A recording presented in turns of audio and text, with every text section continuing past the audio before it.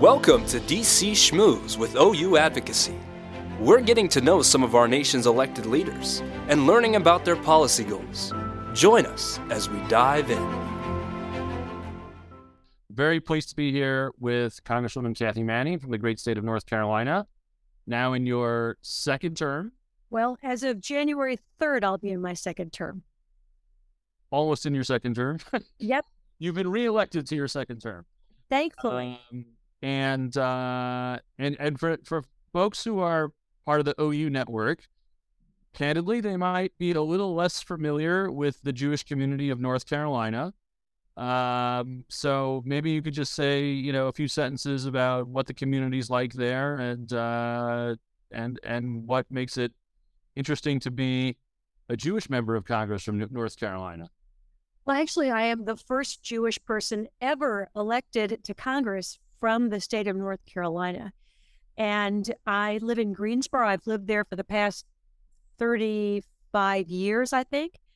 When I moved to Greensboro, which is my husband's hometown, I was surprised to find what a vibrant and active Jewish community we have there. When we moved there, we continue to have and had at the time a very active Jewish federation, two very active congregations. We have a Jewish day school my kids went to that was preschool through 8th grade. We did have a Jewish high school boarding school for a while. That is on hiatus for now. But it actually has been a very, very active Jewish community, and we've had leaders in national organizations come out of our Greensboro Jewish community. Including yourself, having previously chaired the Jewish Federations of North America. Yes, I was the first woman to chair the board of the Jewish Federations of North America. I was also the founding chair of PRISMA, an organization that assists Jewish day schools of all denominations across the country. My husband was the chair of the board of governors of Hillel International, and many members of our community have been very active in AIPAC for many years. So it brings up an interesting question folks might be interested in. You were a national leader in the Jewish community in your role in JFNA and as you mentioned, Prisma. So what motivated you to jump into electoral politics and want to be a member of Congress? So in my experience working in the Jewish world, I saw the kinds of positive impact good government could have on communities.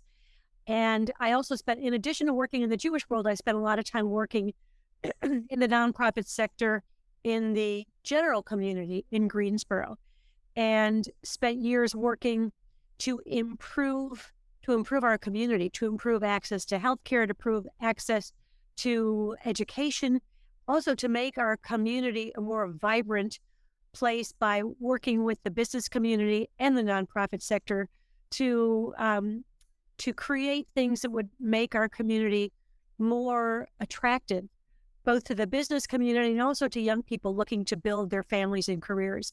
And I decided I could be more impactful representing my community in Congress. And have you found that to be the case? There are a lot of ways we've been able to have impact. The last this 117th Congress was particularly impactful.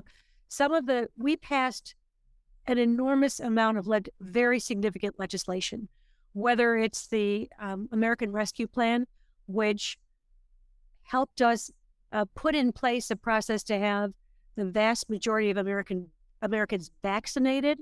It saved thousands and thousands of businesses across the country with PPP loans. It eventually helped us get kids back to school safely. It also put into place funding that allowed people to stay in their housing, kept people from being thrown out of their homes, whose salaries dried up when 20 million people lost their jobs, kept people from, we never saw the kinds of bread lines during the pandemic that we saw during the Great Depression, because there were opportunities to provide food for people who were really in trouble. So the American Rescue Plan, I think, really helped us help our communities and keep people safe. The bipartisan infrastructure law is having a huge impact on communities all across the country. I see it when I try to drive down roads that are now being rebuilt, bridges being rebuilt. We're seeing the expansion of broadband, and I don't think people realized how important it was to have access to the internet before many people did, but not everybody understood the importance of having access to the internet before the pandemic, when all of a sudden kids had to learn online, people had to run their businesses online, people had to have meetings online, and we finally got people to understand that being able to do telemedicine was a great way to help people stay healthy when they couldn't get out to visit their doctors. So that had a huge impact. Those are just two of the things that we did where I felt like we really were able to have a lasting impact on our communities. Yeah, and I'll just say from our perspective, those packages you mentioned, as you described, how they're important for broad swaths of American society. There are aspects of them which particularly we at OU Advocacy worked for in partnership with JFNA and others to benefit our communities, the Jewish communities across the country, whether it's the PPP loans that you mentioned to make sure nonprofits, including synagogues and day schools, could access those. We're very proud that in the infrastructure bill, we created a new grant program for nonprofits to help them make their buildings more energy efficient. We're still waiting for the energy department to roll that out, which has been taking far too long. But we're hopeful that'll come next year. And so there are ways that it's supporting the Jewish community alongside other communities as well. So thank you for that. Just to go back though to your district for one more moment, again, you described how it's a vibrant Jewish community. It's probably also a relatively small Jewish community. It is a very.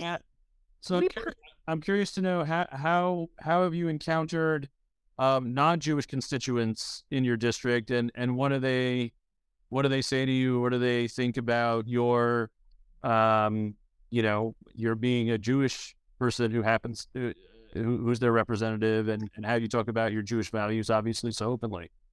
So first of all, I learned long ago that when you live in the Bible Belt, I think people really have respect for people of faith. And so the fact that I am a person of faith, I think is viewed as something positive. Greensboro is also somewhat unique in that the Jewish community or prominent Jews were involved in the business sector of Greensboro from the late 1800s. The Cone Mill, which was one of the major employers in Greensboro, was built by Moses and Caesar Cone. Clearly, their mother had big things in mind for her sons. And the Coens were not only big employers, but they also were very community minded. And they built schools and churches and YMCAs for their workers to improve their workers' lives. So I think members of the Jewish community have been instrumental in the growth, in the building and growth of Greensboro. Greensboro also has a very large Quaker population. So perhaps it's somewhat unique in the South in that I believe it's been accepting of Jews for many, many years. When I talk to most of the time I spend in my district is talking with non-Jewish members of it, because most of my constituents are not Jewish. And the interesting thing is that the Jewish values I have that impact everything I do are also American values. The emphasis on the importance of education, on the importance of people to be able to earn a good living and support their families, the welcoming of the stranger, the idea that every person is created in the image of God and deserves respect and dignity. Those are Jewish values, but they're also American values. And so when I talk about my faith, I talk about it in ways that I think is accessible to all of my constituents. That's great. One more thing I'll have to add to that, because this is the one that I usually talk about, is the notion of justice. and the notion that it's not it's justice you shall pursue, which our rabbis say that the word justice is repeated twice because of how important it is. And that's something that we work on in many different facets in Congress. Thank you for that, and that's very encouraging to hear. Especially as you well know, you're one of the leaders in Congress, fighting against the current rise of anti-Semitism, and something we at the OU and across the Jewish community are obviously very, very concerned about. We're living in this interesting, if I could use that word, moment. Right, on the one hand, last night the Vice President of the United States hosted a Hanukkah party at her official residence. Tonight, the President of the United States is going to host a Hanukkah party at his official residence. People on the Republican side of the aisle are doing similar things. It's a time in which leadership at the highest levels of government in the United States openly welcome and embrace the Jewish community. Yet at the same time, the statistics and anecdotes, if you will, all show this rise in anti-Semitism. How are you thinking about it? How do you think people in the community should be thinking about this sort of, schizophrenic moment that we're in as an American Jewish community? And what are you thinking about in terms of what you might do as a leader when the calendar turns to the new session of Congress next year? So I think you describe it in a very appropriate way. And I just read an article that pointed out that we always focus on the negatives, like the rise in anti-Semitism, the rise in hate crimes, the rise in not just attacks on Jews and violent attacks on synagogues and deaths in synagogues, but really hateful language, anti-Semitic language and conspiracy theories being spouted by people in the entertainment industry who have millions of followers. On the other hand, as you say, we do have people at the highest levels of our government who are reaching out to the Jewish community and including the Jewish community. So it's important to keep both of those things in mind. But I do think that the rise in anti-Semitism is real and frightening, and it's also global. And I think we have to look at the fact that the internet allows anti-Semites to spread anti-Semitism, to spread conspiracy theories, and we need to take those threats very, very seriously. I've only taken over my role as co-chair of the bipartisan task force to combat anti-Semitism. I took it over a couple of weeks ago, and we've already had 3 very important meetings. One of them was with 2 British members of parliament. And one of them said something so interesting. We learned all about the things that they do to address anti-Semitism. And of course, they had it at the governmental level in the Labour Party. And one of the things that this particular member of parliament said was that many members of parliament fall into anti-Semitism and conspiracy theories unintentionally because they are not well educated.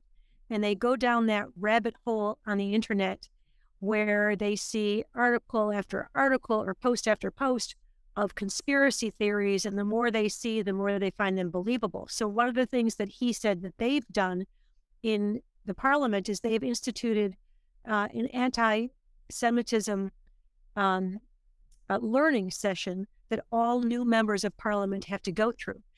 And I thought that was really interesting. That's something we'll be talking about. I also met with a group of Germans, some nonprofit leaders, some elected officials who talked to me about how they're addressing anti-Semitism in Germany, where we have both the growth of the Jewish community and the growth of anti-Semitism. And it's coming from a variety of populations. And they're also looking to share best practices and work together. And then last week, I presided over a meeting with 2 top-level deputy assistant directors from the FBI. And it just happened that the meeting took place the day after the FBI released its 2021 hate crime statistics. It was I guess, a lucky coincidence. That meeting had been planned for a couple of weeks, and we had very good attendance, including attendance by Hakeem Jeffries, who was our future minority leader, I guess is what the title will be. And Jerry Nadler was there. He's the head of the Judiciary Committee. We had a lot of members show up. And what I was able to ask these two top people at the FBI about was the fact that the report, we know that there is rising anti-Semitism, and yet these reports had no data whatsoever from New York City, Los Angeles, or the state of Florida. And that also almost sounds like the beginning of a bad joke about how you assess the rise of anti-Semitism. Now, how can you even begin to do that with no data from some of the large cities that have the largest Jewish populations? And one of the things that happened in the year reported is everybody had to start using a new reporting system. It was actually introduced in the 80s, but only in 2015 did the FBI announce that by 2021, all reporting of hate crimes would have to be done through this new system.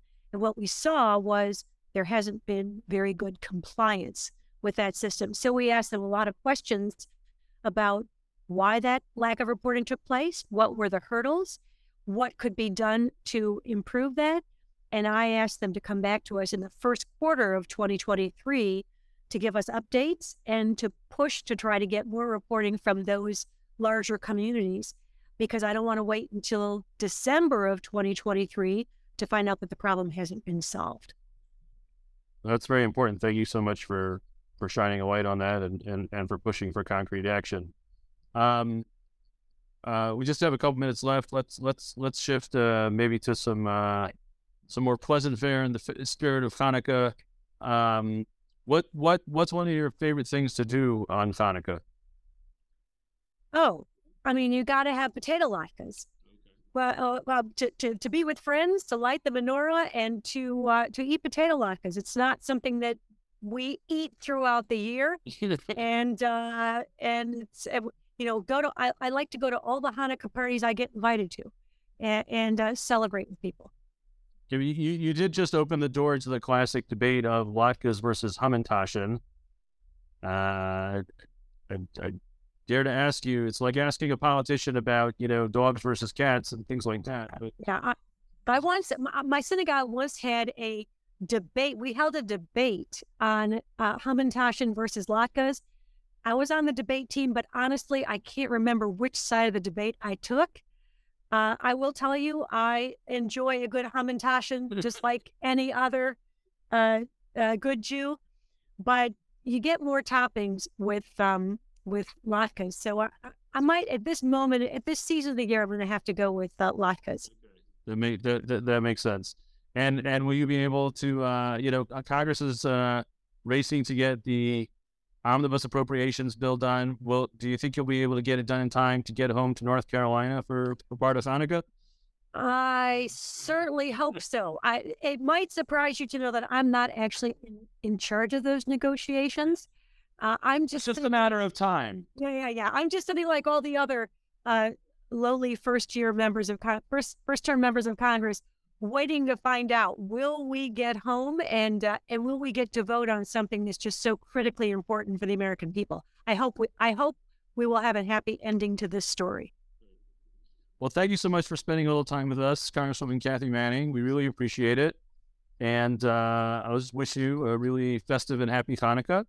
And thank you for spending some of your time and sharing your experiences and thoughts with the Orthodox Union community. Always a pleasure. Hag Sameach.